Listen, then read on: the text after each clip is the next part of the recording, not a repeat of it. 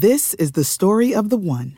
As head of maintenance at a concert hall, he knows the show must always go on. That's why he works behind the scenes, ensuring every light is working, the HVAC is humming, and his facility shines. With Grainger's supplies and solutions for every challenge he faces, plus 24/7 customer support, his venue never misses a beat. Call quickgrainger.com or just stop by. Grainger, for the ones who get it done. What's the easiest choice you can make? Window instead of middle seat? Picking a vendor who sends a great gift basket? Outsourcing business tasks you hate? What about selling with Shopify? Whether you're selling a little or a lot, Shopify helps you do your thing, however you cha-ching. Shopify is the global commerce platform that helps you sell at every stage of your business. From the launch your online shop stage to the first real-life store stage, all the way to the did we just hit a million orders stage. Shopify's there to help you grow. Whether you're selling scented soap or offering outdoor outfits, Shopify helps you sell. Wherever and whatever you're selling, Shopify's got you covered. Sign up for a $1 per month trial period at shopify.com/try. Go to shopify.com/try now to grow your business, no matter what stage you're in. Shopify.com/try.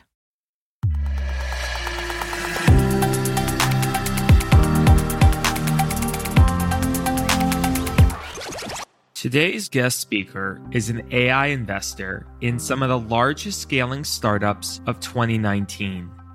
His firm's investments include Keep Truckin', Cognata, Solvvy, and Texi. Listen in as Jeremy Kauffman and I discuss about his thesis to investing in AI, how the cold start problem can be overcome with synthetic data, and why action detection is a new trend for the AI industry. This is Humane.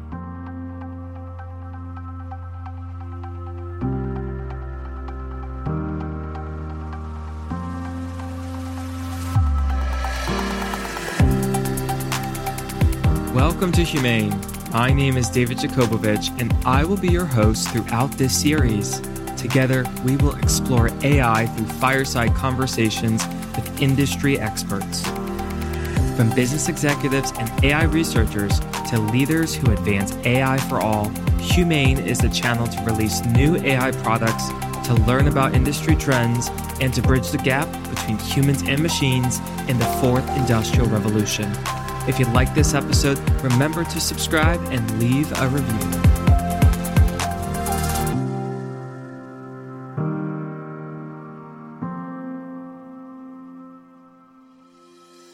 Welcome back to the Humane Podcast. My name's David Jakobovich, your host on Bridging the Gap of Humans and Machines in the Fourth Industrial Revolution. Today, our guest speaker is Jeremy Kauffman, who has a wide variety of experiences.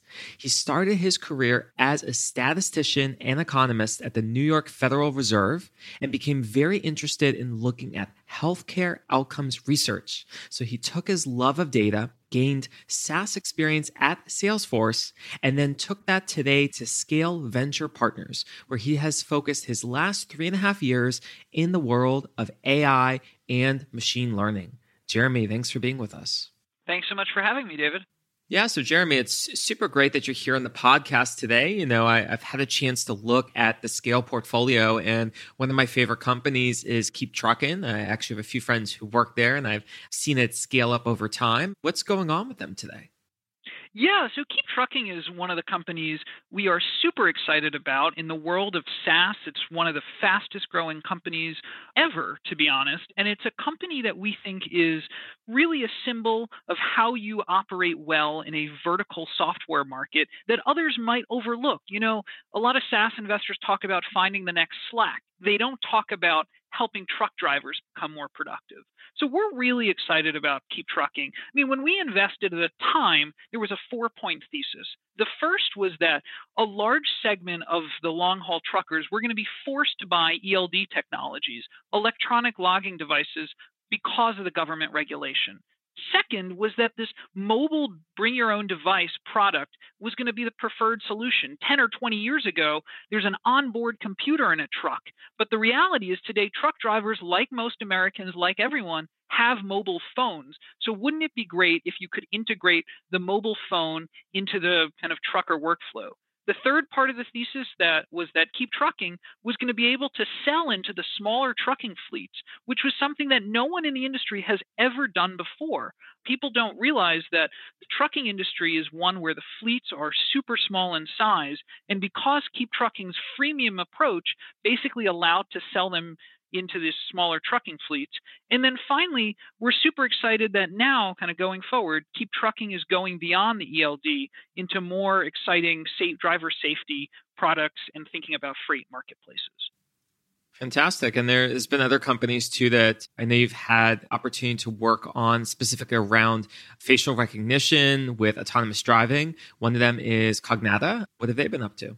Yeah, Cognata is super interesting. It's in the autonomous vehicle simulation market. So this is the idea that, RAND tells us that it's going to take 7 to 8 million miles to basically train an autonomous vehicle to operate in the real world with complex corner cases, pedestrians, kind of swerving vehicles.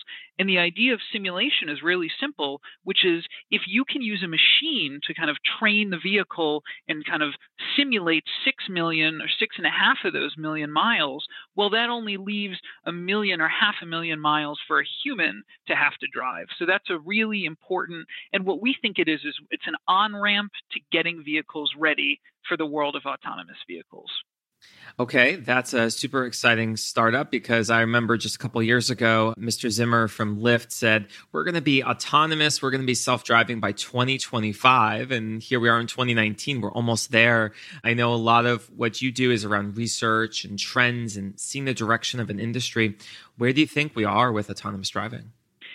So I think one of the very challenging things in the world of AI is people and experts who are truly kind of the most knowledgeable people in their field have a pretty poor track record of trying to nail down timing.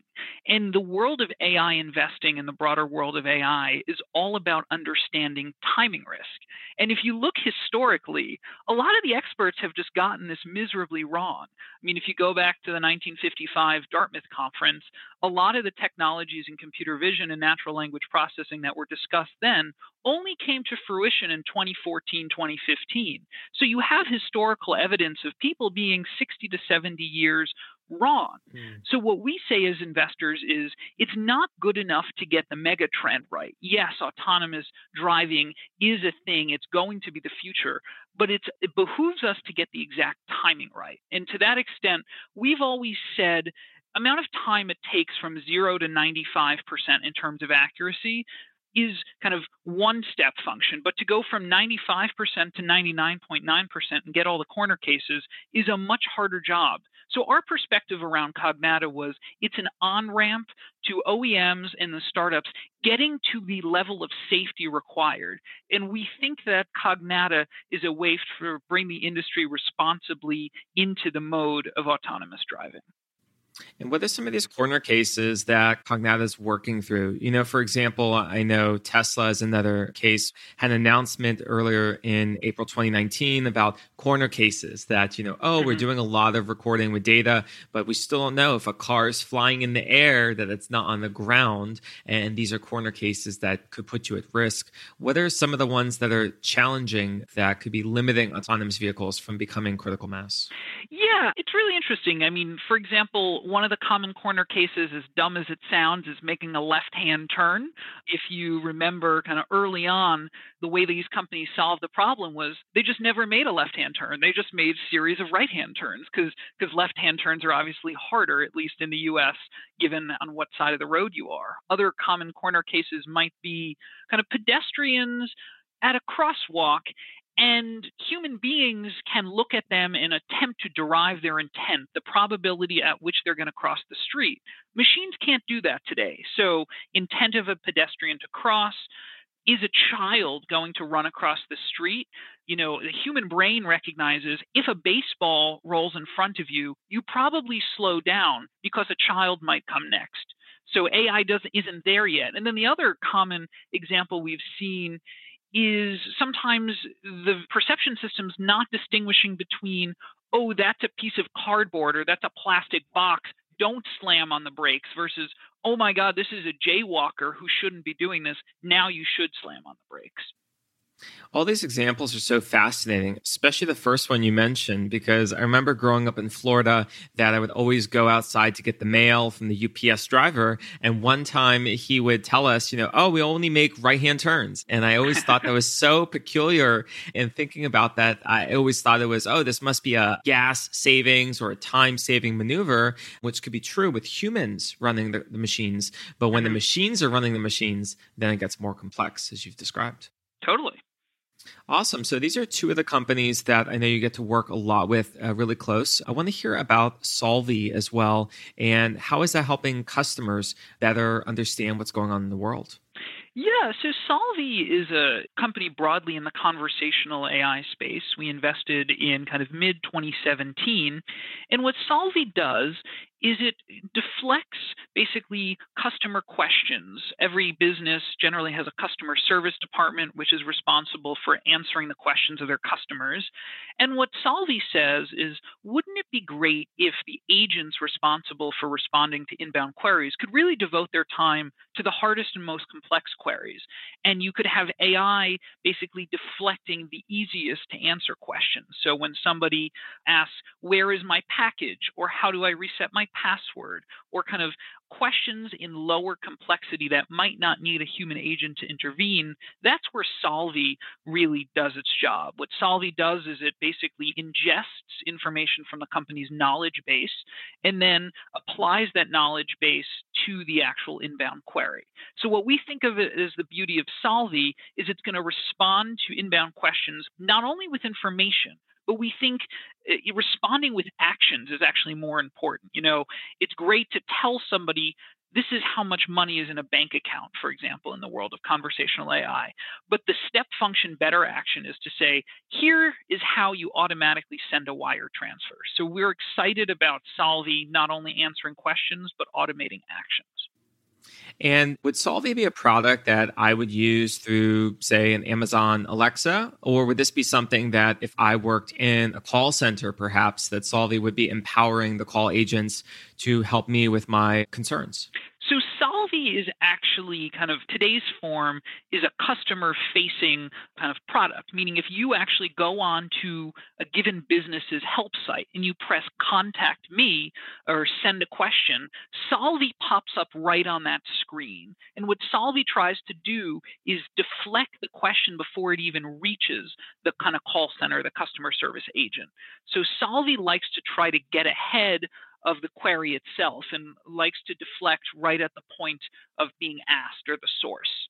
So if I'm using a website and my data is being tracked, that data is being used to make recommendations on things that I may have questions for before I even know that they're questions I have.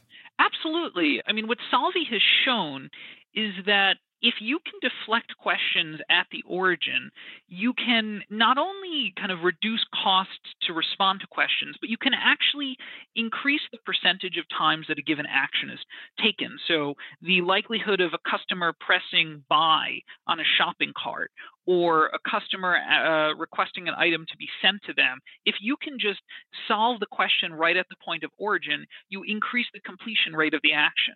And we're always drawn to, businesses that really increase revenue rather than just decrease cost as venture investors.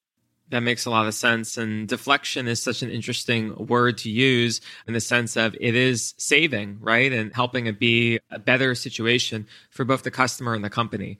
I find it fascinating. I'm wondering what data points would have to be captured to help predict what questions should be asked. So is this like standard cookies and things being tracked from, Google Analytics and everything on the website? Or what would empower, don't give me the secret sauce. Do not want to know the secret sauce in Solvvy, but what would empower that engine to be able to effectively respond to a customer? So Solvvy kind of broadly uses natural language processing. It's less about the actions a customer takes on a given website. It's more about at the time they submit the question, the technology behind Solvvy allows Solvvy to parse the question, basically compare that language in the context of a company's knowledge base. And a knowledge base is just basically, think of it as the FAQ page. So one of the key learnings about Solvvy is that customers aren't very at the point of they ask questions where the answer is pretty solvable if they simply were to look for it. And Google does a great job of search in the world of Google and looking up websites, but there's a difference, which is on-site search. And a lot of these tools just aren't very effective. So because customers, they have a question, they type it in to the on-site page and they don't get an answer, and then they get confused, and then that forces them to ask the kind of question to a human being. And what Solvvy says is if we could just deflect the question and basically direct the customer to the right answer, they would never have to ask the human in the first place. So it's not so much about predicting based on the customer's actions on a website, although that's exciting. It's more about NLP technology. I think that's incredible. One other guest speaker on one of our podcast episodes, I was talking with Mark Sears from Cloud Factory, and we're talking about the two areas of AI that are having the most promise to massive adoption with consumers are both computer vision and natural language processing. Mm-hmm. And I'm already seeing with the first few ventures that we're talking about here in the episode that, keep trucking, very focused on sensors and automation and, understand the world around us. And Cognata is simulation of that data, and Solvvy's using the natural language processing. I know the fourth venture that you also do a lot with Scale Venture Partners is Texi, and they do some work with computer vision. So let's hear, what are they up to today? Yeah, so we're very excited about Texi. Texi is actually a company in Israel. Scale Venture Partners sits in San Francisco but invests internationally. So Texi is an example of some of that international investment. What Texi basically does is think of it as kind of the digital instruction manual for the 21st century. So in the old world, if you had a question about installing a camera or a hardware device or your set-top box on your TV, you probably looked it up in the instruction manual, or you called the customer service agent. But the core problem is the customer service agent never saw what you were seeing in the real world. So they'd ask you, what model type is it? Have you tried to plug the blue cord into the specific port? And you don't know that. So what Texi does is it uses your camera right on your phone. You simply point the camera at the object in question, and all of a sudden now the customer support agent has eyes into the real world. So they can actually kind of help you in that installation process. And we think the future of the product is basically self-help installation. So rather than looking at an instruction manual as you put together a complex piece of hardware, you can use computer vision and augmented reality to actually self-serve an installation, which we think is going to be the future. I think it's incredible to see how to fix the world around us can be powered by the world around us, but from a digital space. And it sounds that this company, what Texi is doing, is using augmented reality. So what's your take on augmented reality to better understand that documentation versus maybe virtual reality? Sure. So let's be very honest and clear about what Texi is doing today versus what they'll do in the future. So today, what Texi does is the agent would actually send an image of, okay, this is the port you plug it into.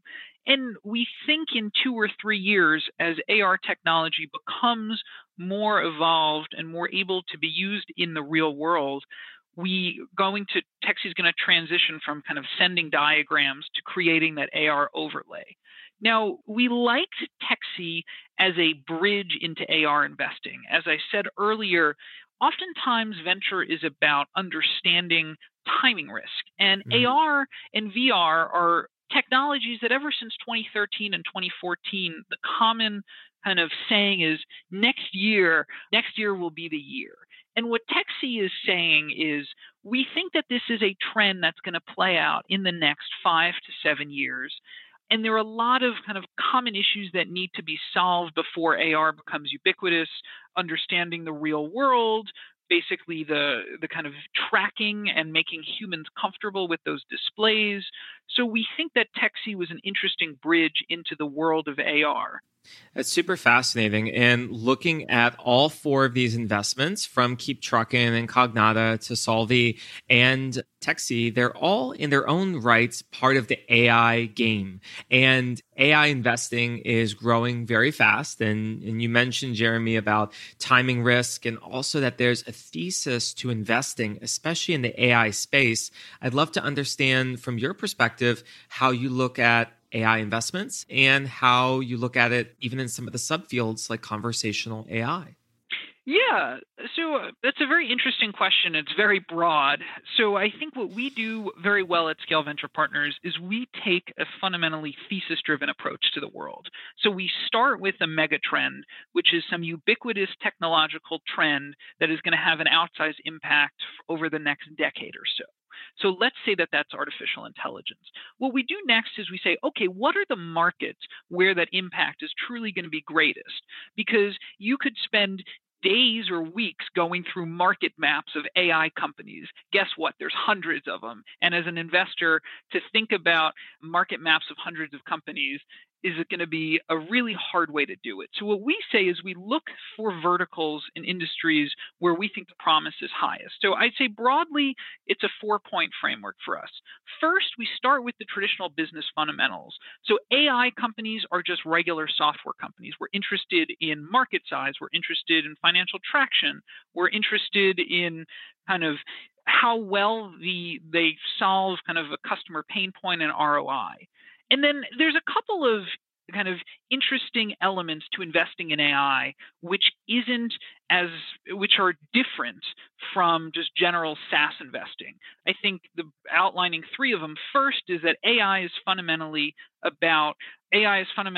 probabilistic technology and not deterministic, meaning it's going to make errors. And business buyers aren't necessarily comfortable with buying a product that's going to make errors. They don't understand how many errors is too many errors and how wrong a product can be. So error rate is super important. We talked about autonomous driving earlier. It's also very important in industries like the legal industry or the medical industry, where the threshold and the risk to make errors is very low. Why do lawyers bill $1,500 an hour? Because customers want to make sure that they don't make a mistake. So AI and the ability to make mistakes is kind of one of the fundamentally challenging problems in the discipline. I think the second kind of element that's unique to AI companies is the idea of kind of proprietary data advantage and building a sustainable data moat. These companies have to compete against some of the largest cloud vendors in the industry like Google and Amazon and Microsoft. And venture investors are typically saying, what is it about their data and their business model that's going to allow them to be a standalone business? And then third is a question of engineering talent. Right now, at the moment, the going rate for some of these top-notch computer vision engineers is millions of dollars. And it's a real race for talent, and talent is truly a differentiator in some of these companies. It's incredible to see how the AI industry is evolving so rapidly. And you mentioned that you invest behind big trends, and AI is one of those big trends. Are there any predictions you're starting to see for the industry, including development in human and AI relationships? Yeah, I think going forward, in the past, there's always been a little bit of a divide between it's an either-or statement, either humans or AI. I think in the immediate term, what we're seeing is this kind of combination, basically AI plus human being more productive and able to do things that alone either kind of individual or actor couldn't do. For example, we're investors in a company called Unbabel in the business translation space.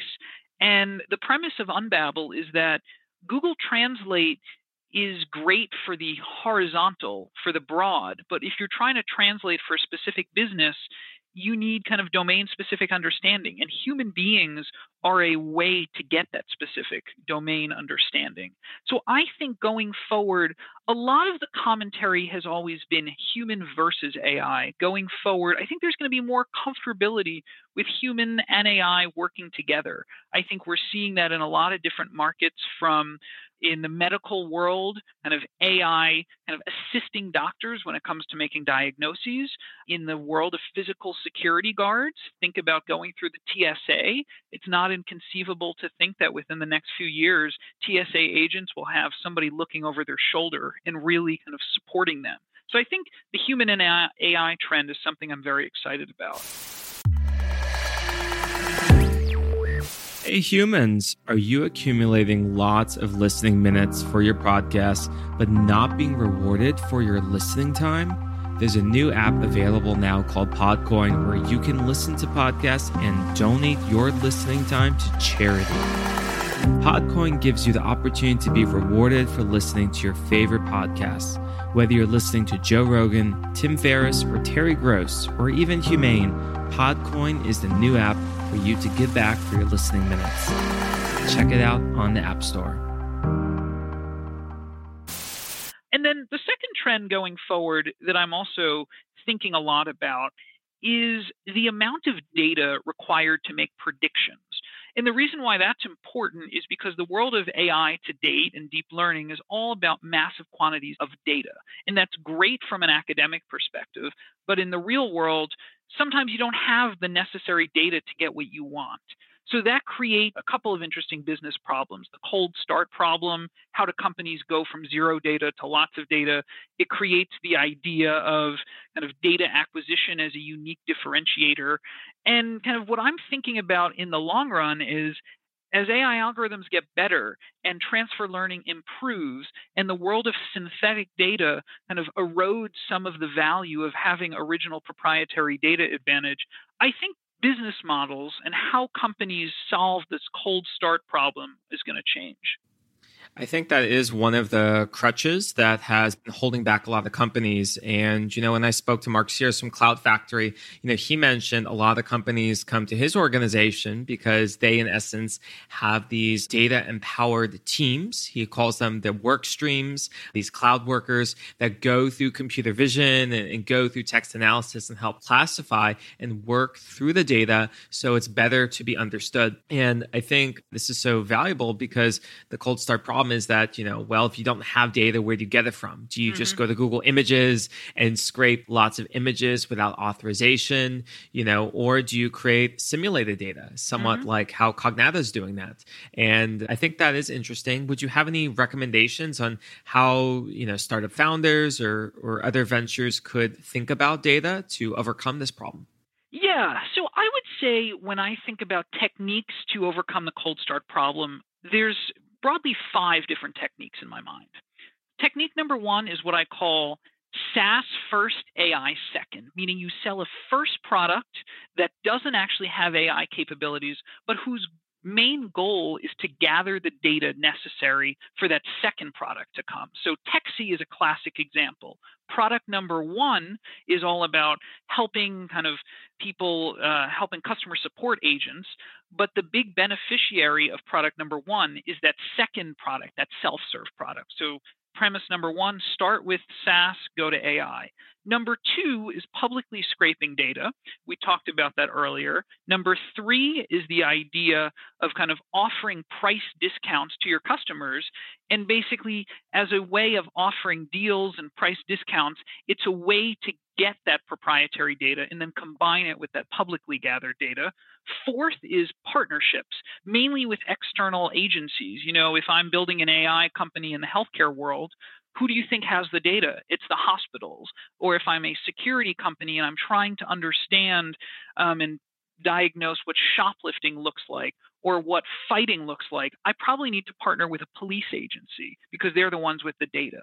And the 5th technique that is becoming more ubiquitous now is this world of synthetic data, creating your own data cold start. And I think that this world of synthetic data is going to be a very interesting approach because you no longer have to have the largest quantity of data to be successful. It basically gives startups some more freedom and wiggle room to compete against those cloud giants. Yeah, when you look at artificial intelligence and computer vision, one of the classic examples I like to share is looking at fruit and knowing whether the fruit is ripe or rotten. And, if you were to take an orange or a tomato, you can actually, just using the Python programming language and a few lines of code, change that image to make it darker or lighter or have spots or not have spots, which in essence, would you say that is synthetic data at its finest? Absolutely. I mean, I love synthetic data and the ability to adjust for position, quality of light, also just gathering images in difficult to reach environments that you generally don't have access to in the real world. So maybe images that are in a dangerous location or underwater, or the real world is full of kind of these human complexities around gathering data. So the ability to simulate it is going to be one of the major trends I'm looking for in 2019 and 2020.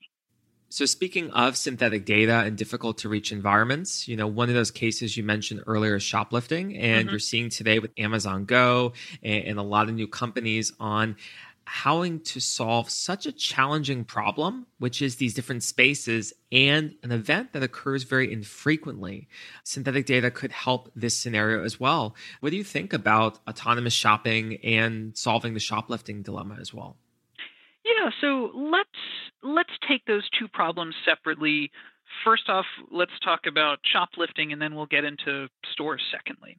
So it's interesting. The last 4 or 5 years, we hear the term image recognition thrown around often. This is a commonly understood problem in the computer vision space. It's here is an object, classify it, detect it. Is it a dog? Is it a cat? That is what I call object detection. When I think about recognizing things like shoplifting or recognizing a car crash, that involves something more, which is what I call action recognition, which is thinking in 3 dimensions. It's also thinking in actually putting time into the equation. Because, for example, in shoplifting or detecting unusual behaviors in the security world, if somebody is loitering in front of a building and they stand there for 1 second, well, that's probably not loitering. They're just tying their shoe.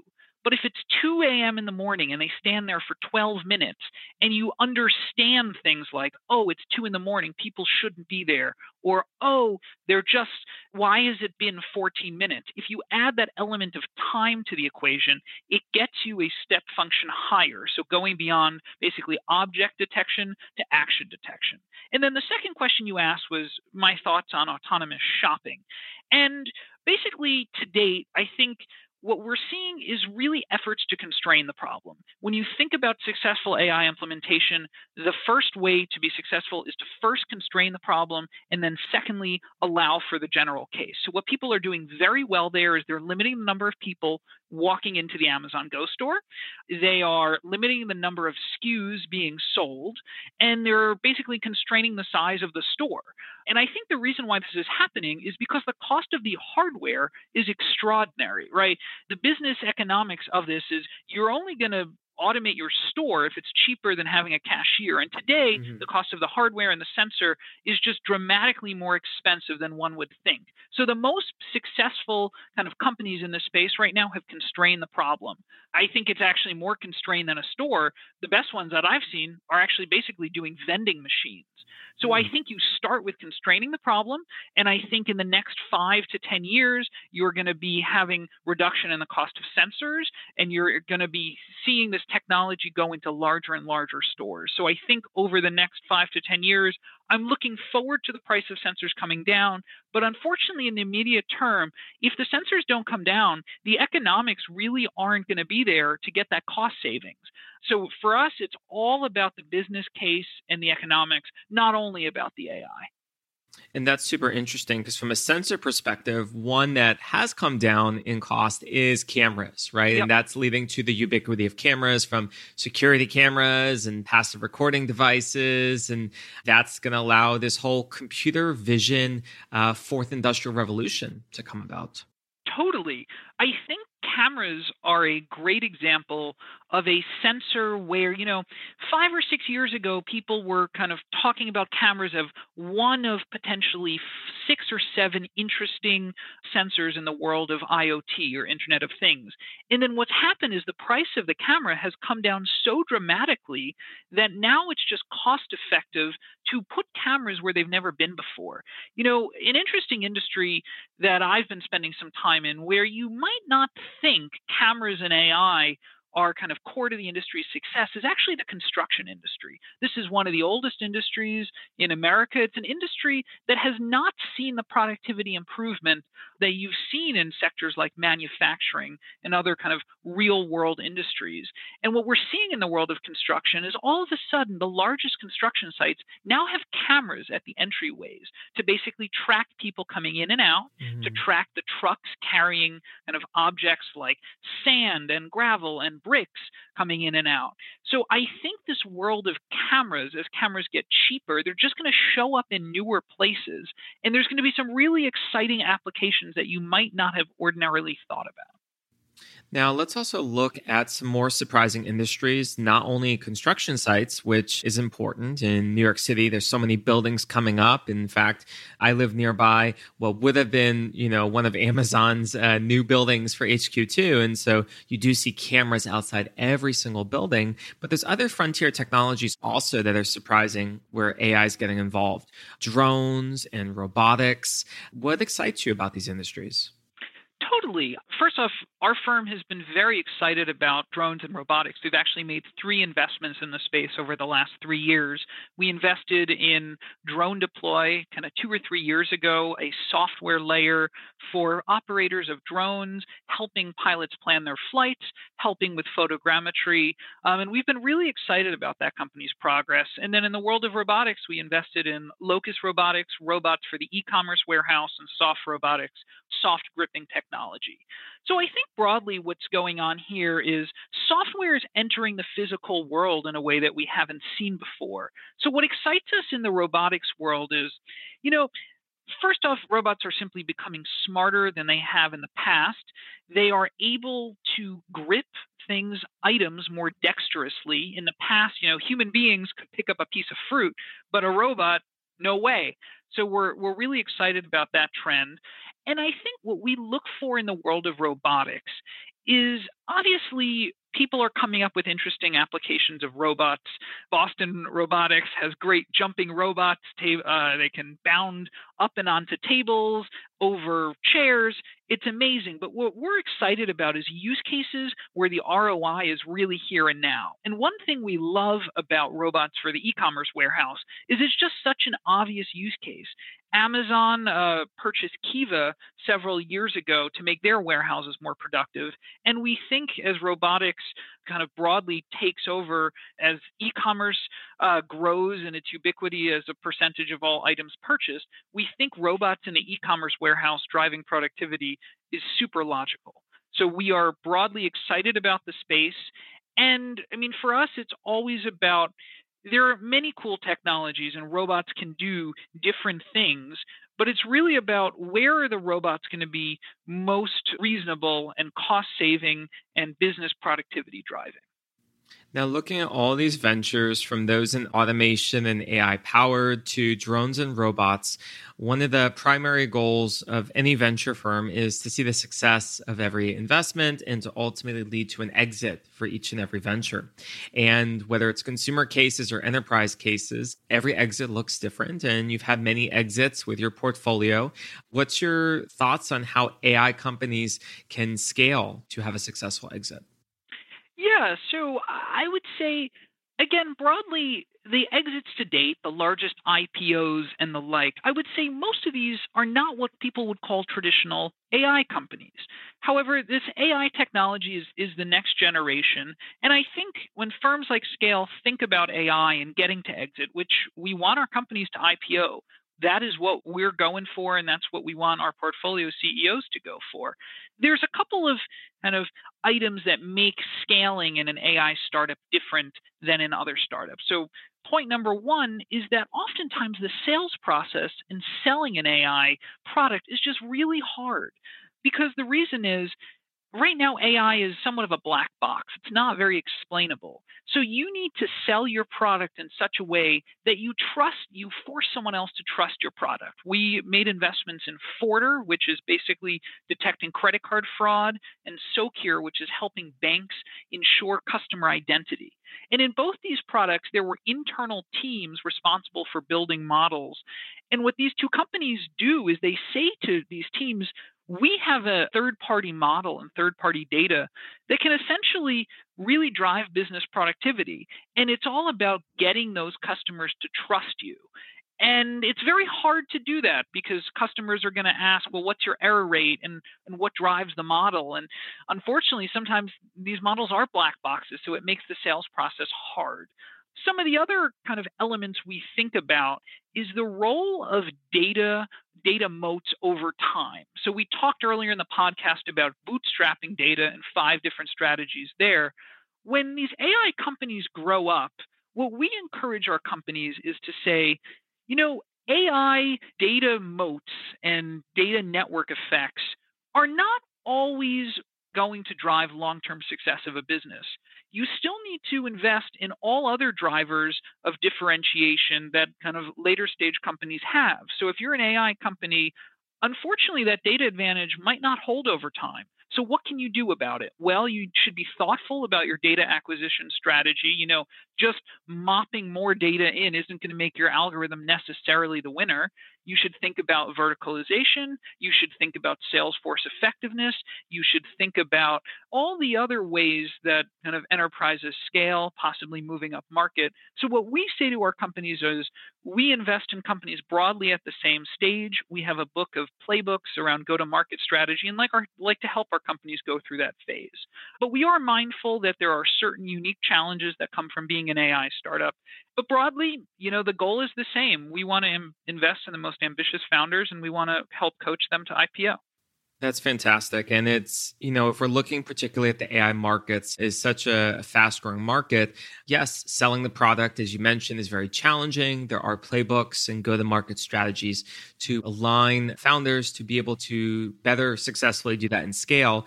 But, beyond selling and beyond data moats, for AI and AI companies, what have you seen are some of the common misconceptions around AI that we can better help our audience understand?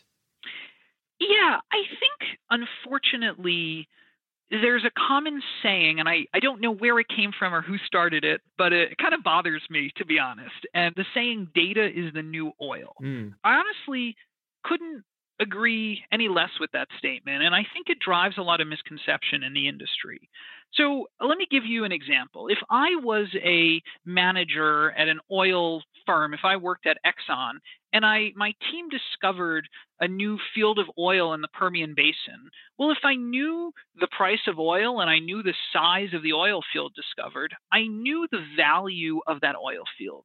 But in the world of data, if an entrepreneur comes to me and says, I have a data set of 3 million observations, and another entrepreneur comes and says, I've got 8 million observations, well, that leaves me with, I'm confused because that's not telling me what idea is better, what data set is better. So I think this idea of counting observations is just wrong. A friend of mine, Ivy at Zeta Venture Partners, now at Point72, blogged about it. So giving her credit for the idea. But, what I'm looking at is basically how the number of variables in the data set. I'm looking at, for example, how well the data set does in covering the corner cases. I'm making sure that there's enough proprietary data in that data set so it's not going to be replicated. So I think this idea of an entrepreneur pitching a VC and saying, I've got 7 million observations, I've got a great company, is somewhat deceiving. And then I'd say the second area that I think is commonly misunderstood is this idea of, well, just because the problem is constrained, meaning the AI might not work overall, but only works in a small, narrow subset of the problem. And just because it can't work everywhere today means it's a failure. And I think people err when they make that decision, because basically what venture investors are looking for is we're looking for improvements over time.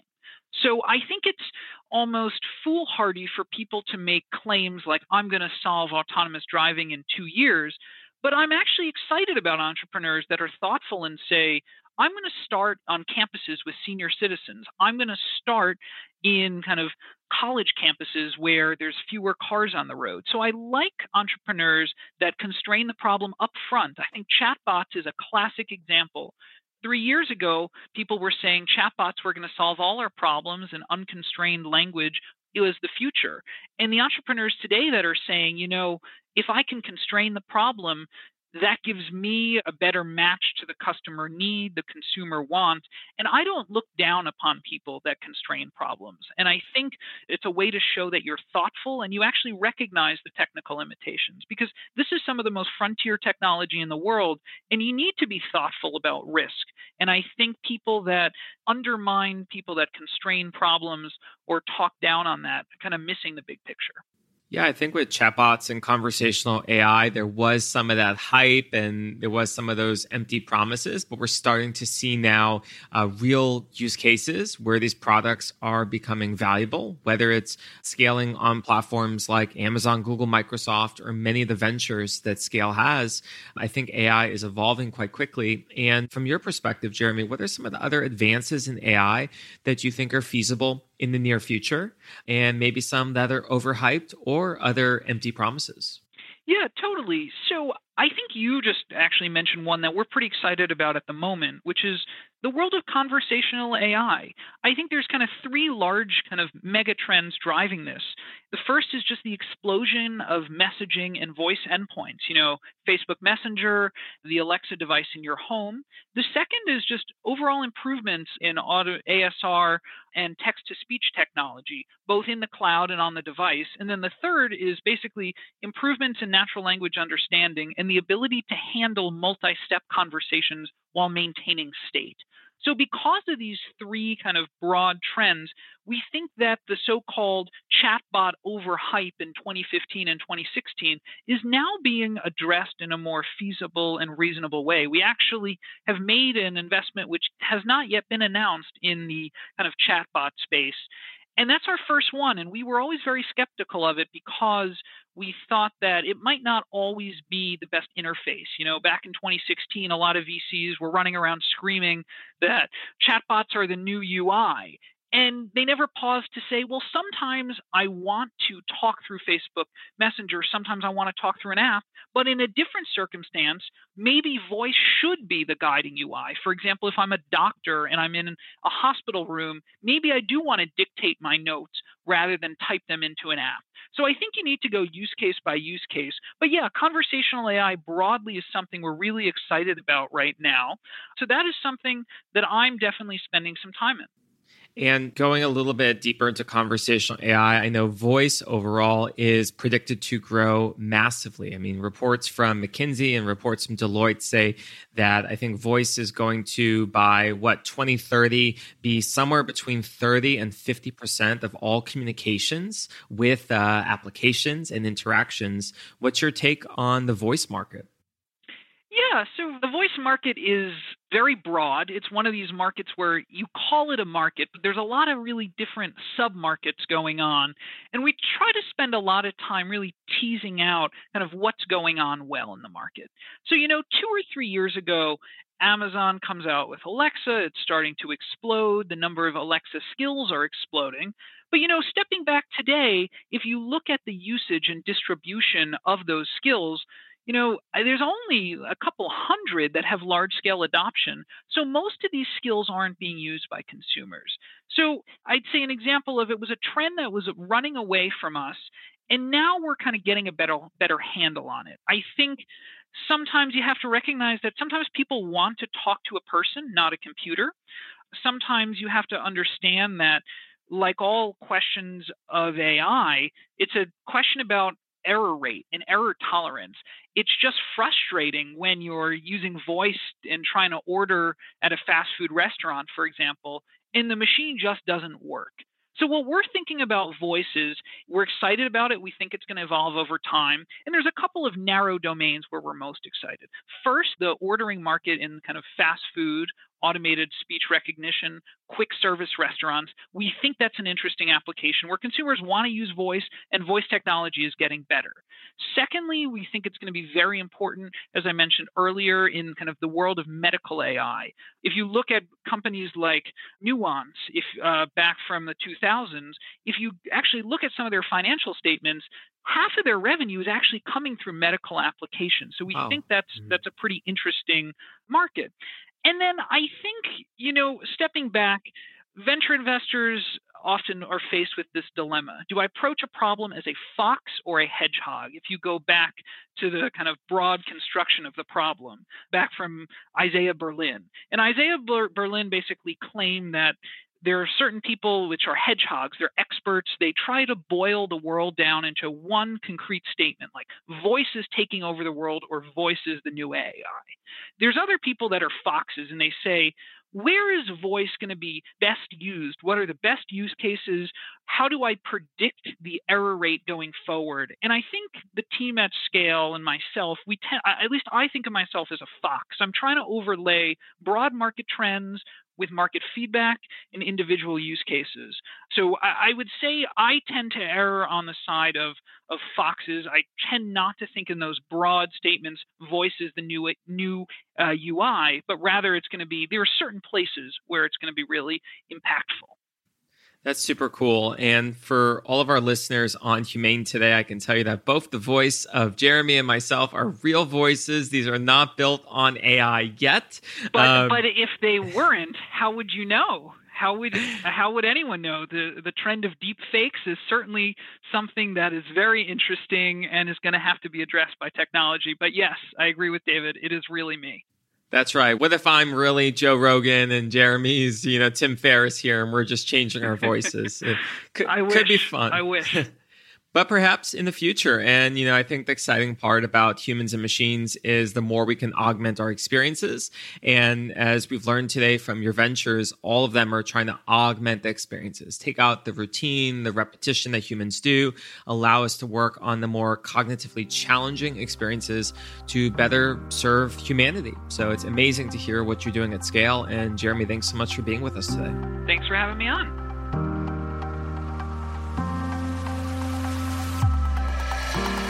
Hey humans, thanks for listening to this episode of Humane. My name is David Jakobovich, and if you like Humane, remember to click subscribe on Apple Podcasts, Spotify, or Luminary.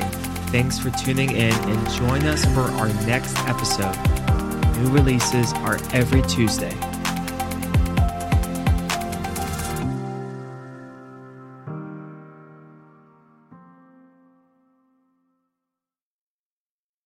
This is the story of the one. As a maintenance engineer, he hears things differently.